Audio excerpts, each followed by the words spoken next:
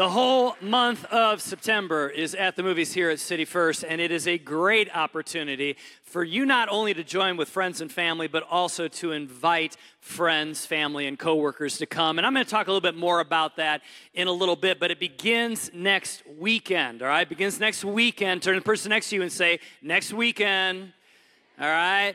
And then turn to the other person and say, be there. All right, it's going to be exciting. It's one of our favorite times out of the entire year. We have a lot of fun, but we also really learn a lot of biblical truth. Well, let me say hello to everyone here at City First Church, all of our City First Church family. Give it up for God Behind Bars that's joining us right now. We love you, Dixon and Hardy. And also give it up for Cape Coral. Give it up for City First Anywhere. Give it up for every single person that's watching online. And we're in this series called Love Where You Live. In fact, we're concluding it today. And you know, we're talking about not only loving the physical place where you live, but more importantly, bringing Jesus' love into the physical place where you live. Your workplace, your school, your neighborhood, the gym you go to, or whatever. Or last month, we've been talking about loving like Jesus. We talked about living like Jesus. We've talked about investing like Jesus. And today I want to talk about seeing like Jesus. Seeing like Jesus. In other words, how do we see our world, our space, like Jesus sees it? Because this is what I know. Many times I see my space like Jeremy. I see it through my own eyes. But hopefully today that we will start seeing our space and place the way that Jesus sees it. The very first week of not at the movies, the very first week of Love Where You Live, we talked about the parable of the Good Samaritan. And I want to touch on that parable a minute in a second here. And I want to talk about how an institution called the Princeton Theological Seminary did a study on that parable and kind of made it modern day. It's very interesting. But before I dive into that, I realize that every single week here at City First, we have people that are visiting and are guests for the very first time. So let me take a moment just real briefly to talk about this parable. Jesus told this parable about the Good Samaritan, and he said that a man was traveling on a road from Jerusalem to Jericho, which back in Jesus' day was a very dangerous path. In fact, people would get robbed there all the time.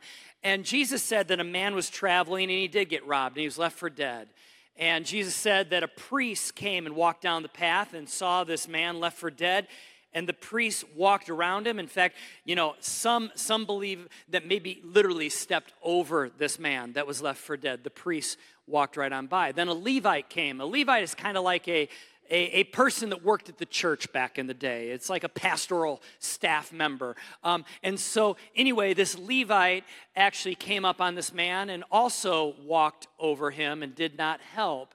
And lastly, a Samaritan came along and noticed the man that was left for dead. Now, in Jesus' day, Jesus was fully Jewish, the Jewish people did not like the Samaritans. It was actually a racial thing. There was racism there. And so Jesus made the hero out of the story a Samaritan and a person that the Jewish people didn't like. And he said that basically the Samaritan came along and tended to this man and even paid for him to get well, paid for his medical bills, you could say. And that was really the story. All right, now again, that's the FedEx version of it. But now, modern day, Princeton Theological Seminary decided to do a study and to see if people would help someone if there was a modern day Good Samaritan situation. So what they did is they picked 67 pastoral students. Now these are people that are training to go into ministry, all right? Picked 67 of them from their college, and these people didn't know what they were a part of. They didn't know they were a part of this experiment. And they had them show up one at a time at, let's say, Building A on campus, all right? So they came into Building A, and basically these students were told that they had to preach a sermon that was going to be recorded in Building B. So they had to go down the campus a little bit to another building to record it, all right? And what's interesting is that half of the students were told that they were going to talk and be recorded talking about the parable of the Good Samaritan, all right? The other half were assigned various topics, various other church topics or whatever. And then some of the students were told that they had to really hurry to go from building A to building B, because there was a tight time, frame, and they were actually running a little late with the meeting, and they had to real quickly scoot there and get to building B and record the message. Another group were told that they were just right on time. Like they couldn't diddly-dally, they couldn't stop at the coffee shop or anything like that. They had to get to building B right away, but they didn't have to rush. And the last group was told that they had plenty of time, that they could get from building A to building B, and they had plenty of time.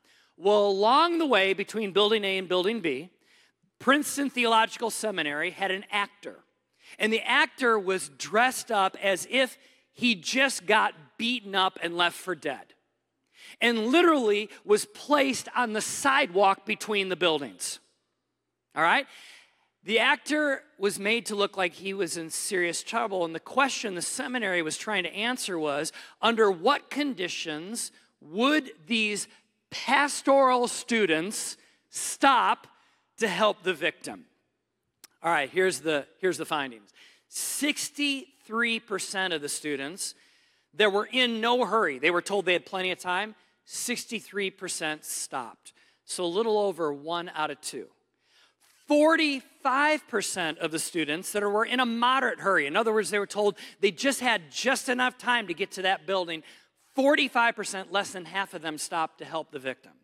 Now get this, 10% of students stopped that were in a great hurry. The ones that were told they had to get to building B right away, otherwise they're going to miss their time slot to be able to record a sermon about the Good Samaritan.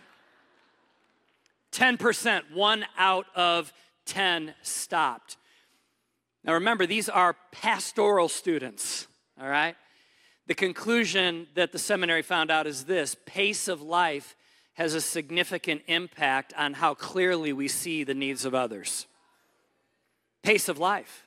I'm convinced that most Christians, or people that even claim to be Christian in America, really care about the needs of others when they find out about those needs. They really do care. It's not like most Christians don't care, all right? But I believe that many times they're too preoccupied, we as Christians are too preoccupied to see the needs in the first place. Like, it's not that we don't care, it's just that we're too busy. We're too busy. You see, we need to teach ourselves the discipline of looking around us to see what is really going on. And when living a fast-paced life, we tend to become blind to the people that God puts in our path. How many of you know when you have a hectic schedule, you don't notice the important things, right? Princeton also discovered this. It was interesting. 53% of those speaking on the topic of the Good Samaritan parable stopped. 53%, but only 29% stopped that were speaking on other subjects. In other words, that those that were told they were speaking on the Good Samaritan, it was kind of like fresh in their mind. So when they saw that person, they were like, oh, I should probably do something, although albeit not many of them. But if they were speaking on another subject, let's say they were speaking on, some other subject in the Bible, they didn't notice. And the conclusion that I came up with is this: that if we do not continually remind ourselves to see like Jesus sees, then our awareness radar gets broken. We just don't become aware. We just don't see the way that Jesus wants us to see. And my prayer for all of us here by the end of today's message is this: whether you're at home right now, in God Behind Bars, at one of our locations right here at Spring Creek, is that by the time we leave today, this moment, that we will begin to see a little bit more like Jesus does.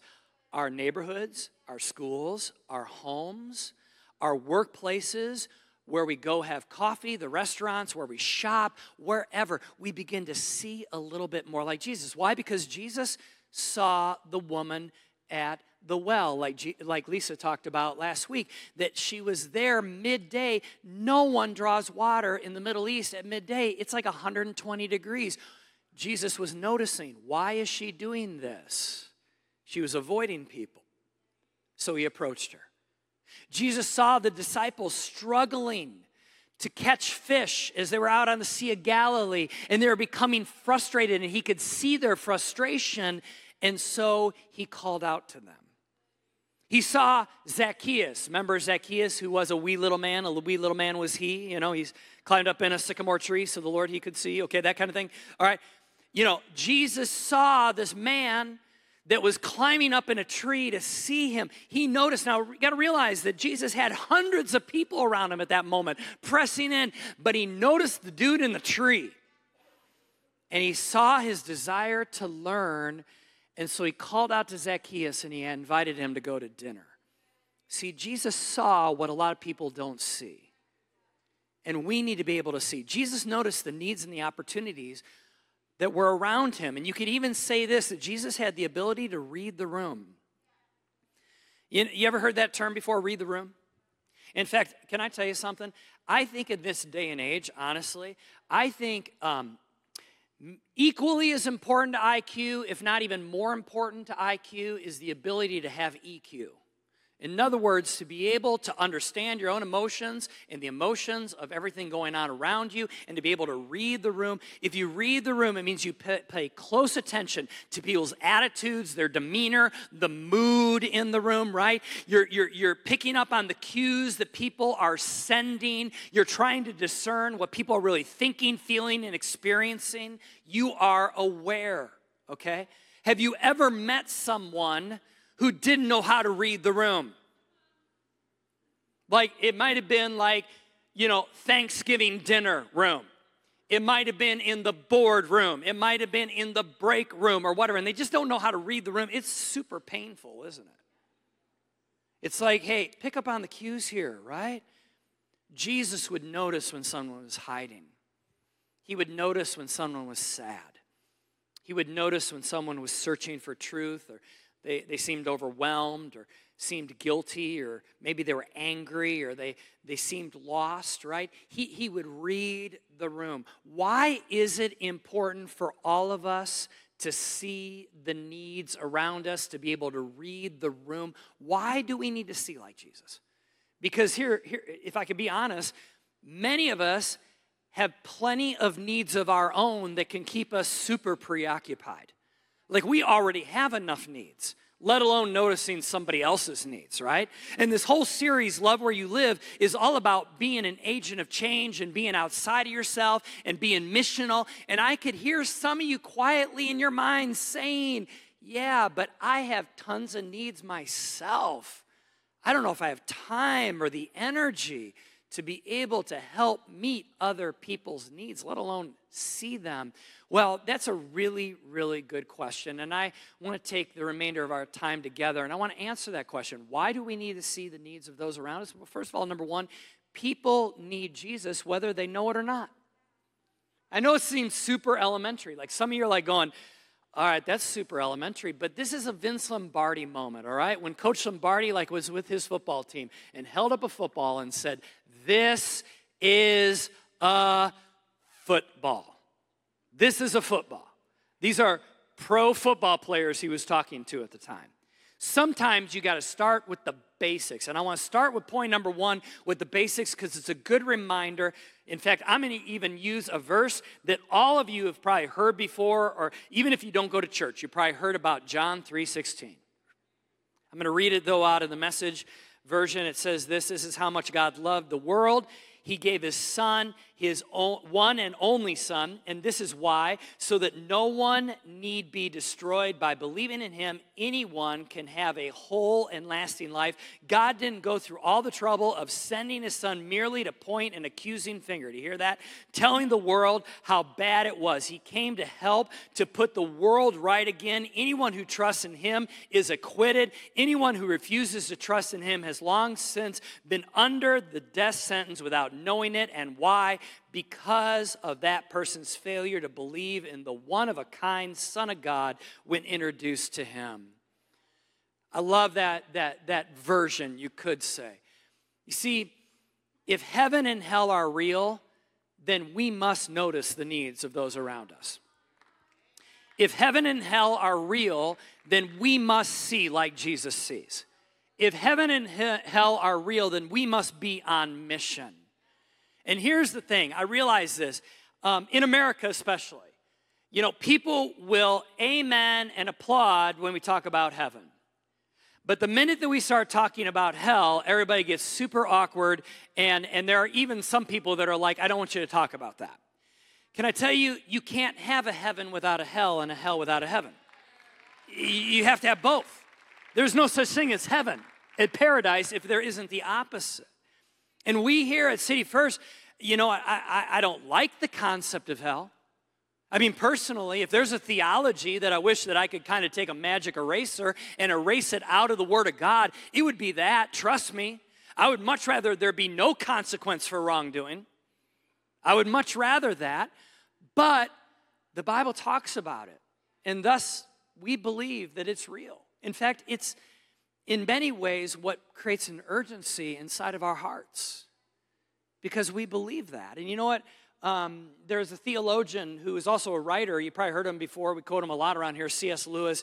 He wrote, the Chronicles of Narnia, Lion, the Witch, and the Wardrobe, those stories, all right? But can I tell you, he was actually more of a theologian. And back in post-World War II and during World War II, but actually in that era, he was actually kind of the theologian of the UK. In fact, he had a radio program on the BBC every week.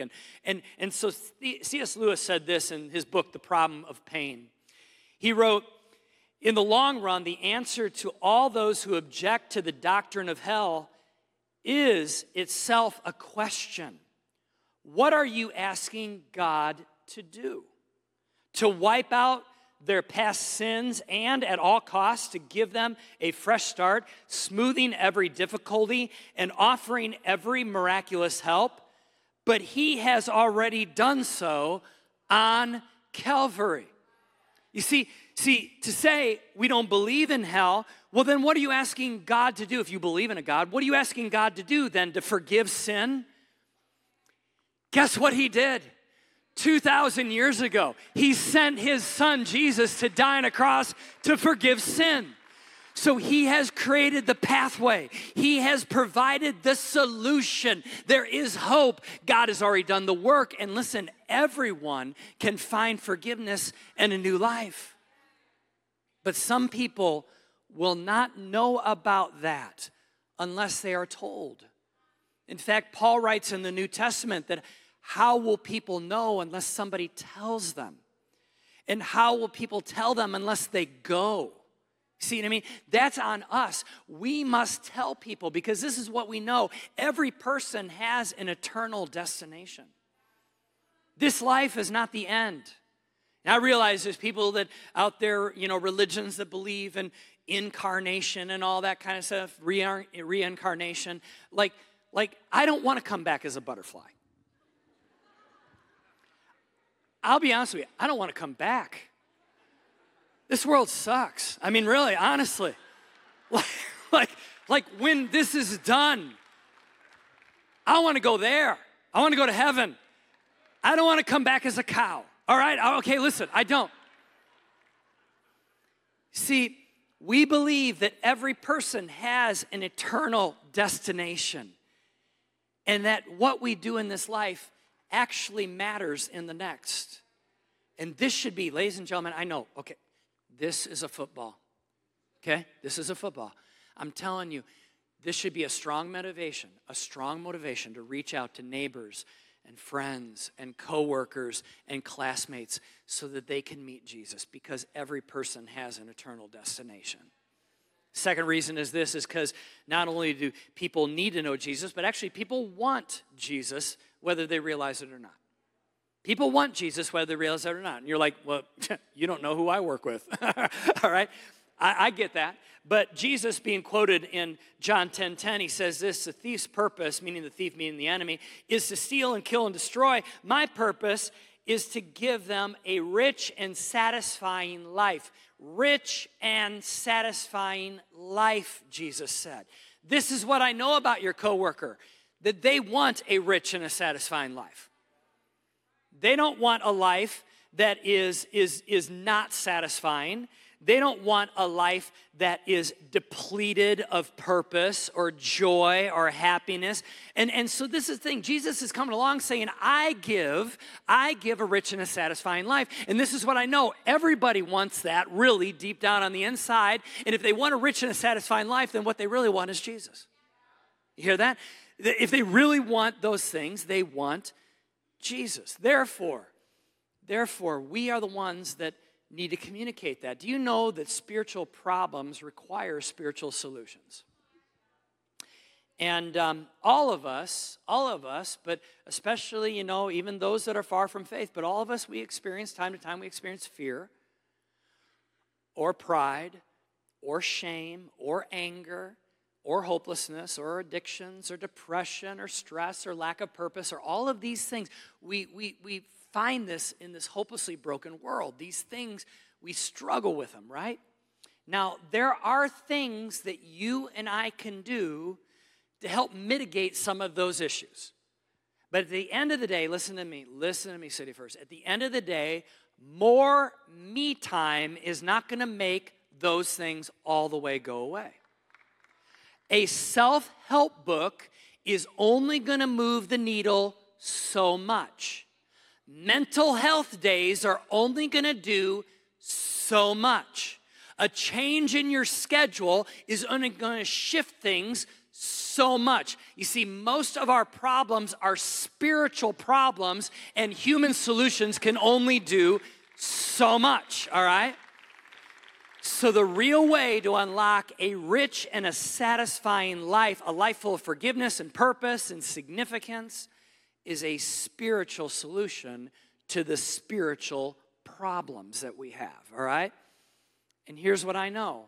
Those of us that have found Jesus, we have the answer to these spiritual problems that our coworkers and neighbors and friends are carrying. They're walking around carrying these issues, and they're trying to put into play human solutions, and it's moving the needle a little bit, but not enough. And guess what? You and I, we have the answer. The answer is Jesus. We have the answer. We literally have the answer. And so therefore, we need to understand not only do people need Jesus, even if they don't realize it, I will say that they want Jesus, even if they don't know it or realize it. And we have the answer, and so we must be able to proclaim his name and to share Jesus. Number 3 is this: people need something different whether they realize it or not. People need something different. Simply put, what the world is offering isn't working. I mean, really, I'm serious. It doesn't matter who's in the White House. It doesn't matter what solutions we find to what diseases that are out there. It doesn't matter, how much money we make. It still isn't all the way working. It isn't working. More vices are not bringing more fulfillment. More money is not bringing more lasting happiness. More entertainment is not bringing more joy. More accomplishments are not bringing more purpose. More arguing is definitely not bringing more solutions. More searching is not bringing more finding. More sexual freedom is not bringing more love. More stuff is not bringing more contentment. Ladies and gentlemen, everything right now that culture and the world and society is saying, this will make you happy, it's not working long haul. It may give you a temporary thrill. It might give you a temporary satisfaction, but it doesn't work long haul. I mean, listen, we have more than any other society and culture in all of human history. We have all kinds of things literally at our fingertips. We have all kinds of resource. We have all kinds of technology. We have all kinds of an ability to have more wisdom. We have all these things, and yet read the studies. I don't have time because of literally our time, but I mean, read the studies on depression. Read the studies on burnout. Read the studies on all that is happening in our culture right now. And you know, it just isn't working. Yet, as Christians, living in the same hopelessly broken world, because we're in the same hopelessly broken world as everybody else, right? Yet, experiencing some of the same pain, some of the same disappointment, because guess what? We're not immune to that. How many of you, even in the last year, you have been disappointed? Okay, probably every hand should be up on that one, right?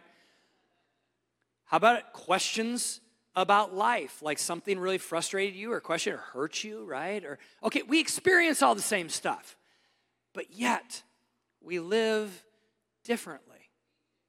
We live differently.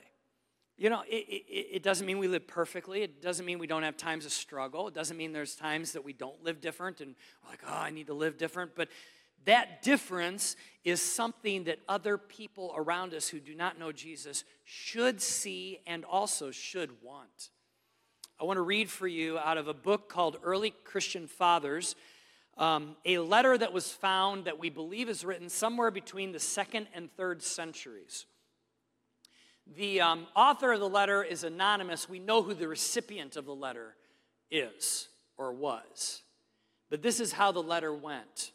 For Christians cannot be distinguished from the rest of the human race by country or language or customs. They do not live in cities of their own. They do not use a peculiar form of speech. They do not follow an eccentric manner of life. Yet, listen to this, although they live in Greek and barbarian cities alike and follow the customs of the country in clothing and food and other matters of daily living, at the same time, they give proof of the remarkable and admittedly extraordinary constitution of their own commonwealth. What does that mean? Let me bring that into modern day lingo. They're in the exact same city, workplace, school, university, gym, grocery store, Starbucks. They're in the exact same place as everybody else. But yet their life gives proof of something that is remarkable and extraordinary, something a little bit different. So they're in the same places. They're not living on a commune somewhere in the middle of nowhere just singing Kumbaya. They're in the same space, but yet there's something different. They live in their own countries, but only as aliens. They have a share in everything as citizens and endure everything as foreigners. Every foreign land is their fatherland, and yet for them, every fatherland is a foreign land. They marry like everyone else, and they beget children, but they do not cast out their offspring. You say, what does that mean? Well, back in Roman days, if you got a baby and it wasn't the gender that you wanted, namely female, they would many times take the baby and throw it into the river or out into the street to die. They didn't want to care for a baby unless it was a certain type of baby. And Christians didn't do that. They took care of their children. And this author points it out. Isn't that odd? Isn't it weird that the Christians aren't throwing their babies into the river? I mean, this is like real stuff here. Goes on and says, and they share their board, meaning kind of like room and board. They share their board with each other, but not their marriage bed. In other words, they share their house and their possessions, but guess what? They keep sacred their marriage. Goes on to say, it is true that they are in the flesh, but they do not live according to the flesh. They busy themselves on earth, but their citizenship is in heaven. They obey the established laws, but in their own lives they go far beyond what the laws require. They love all men, and by all men are persecuted. They are unknown, and still they are condemned. They are put to death, and yet they are brought to life. They are poor, and yet they make many rich. They are completely destitute, and yet they enjoy complete abundance. They are reviled, and yet they bless. When they are affronted, this is huge, when they are affronted or offended, they still pay due respect.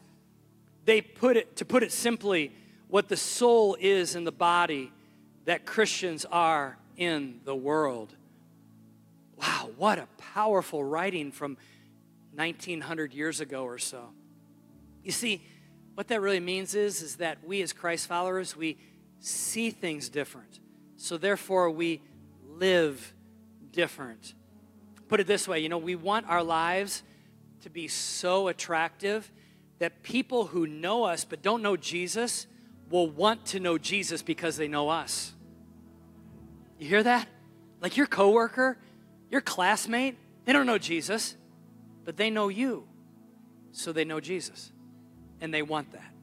Your coworker deserves something different. Do you understand that?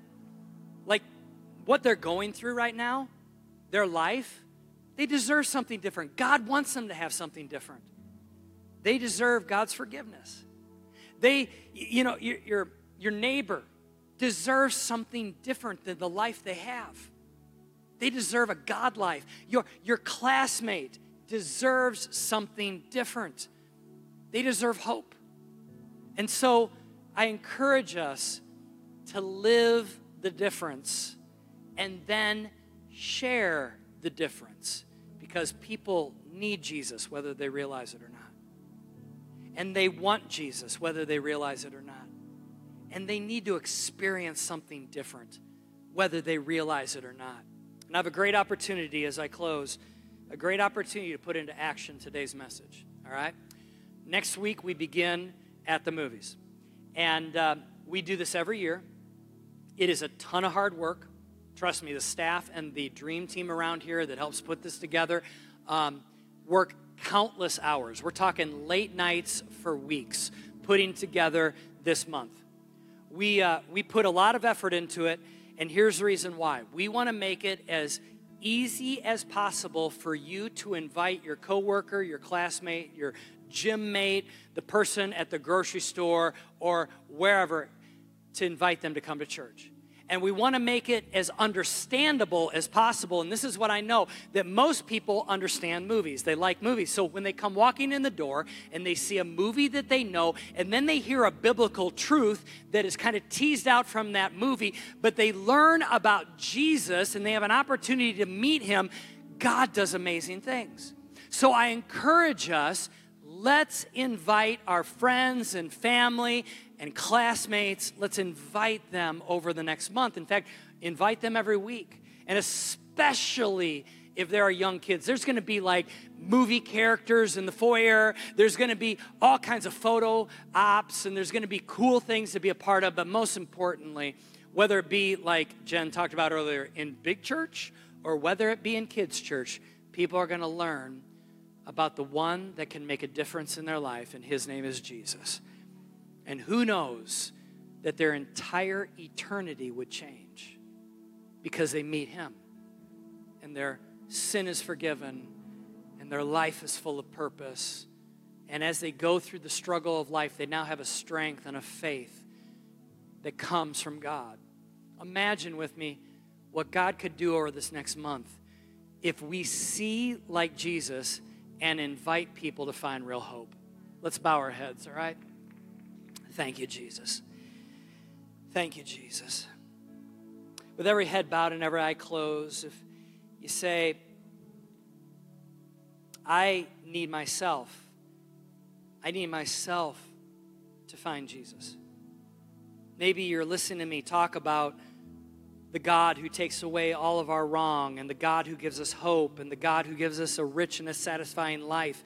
And in your heart of hearts, you're going, I need that. Well, I give this opportunity to you, and we do this most services because we know there's people walking in the door or watching online right now that you just need Jesus. And if that's you, you're not joining a church today, like becoming a member. It's nothing like that. It's not about denominations. It's about making Jesus the leader and the forgiver of your life. And if that's you and you say, today I need Jesus, with every head bowed and every eye closed, can you just go ahead and just put your hand up and put it right back down? All you got to do is put your hand up. Yeah, hands are up, and I guarantee you at every location, even in living rooms right now or in cars, you can put your hands down. I want us to all pray this prayer after me, and we're all going to pray it together, not just people who raise their hand, but we're all going to pray it together. And this prayer is inviting Jesus to become the leader and Savior, Lord and forgiver of your life. And so let's all say this prayer after me. You ready? Jesus, come into my heart. Forgive me of my sin. I believe you died for me and you love me. Thank you for your unconditional love. Become my leader and become my Lord. Give me purpose. Give me hope. Give me grace. And most of all, God, give me you. Thank you. In Jesus' name. And everybody said, amen. Come on, put your hands together.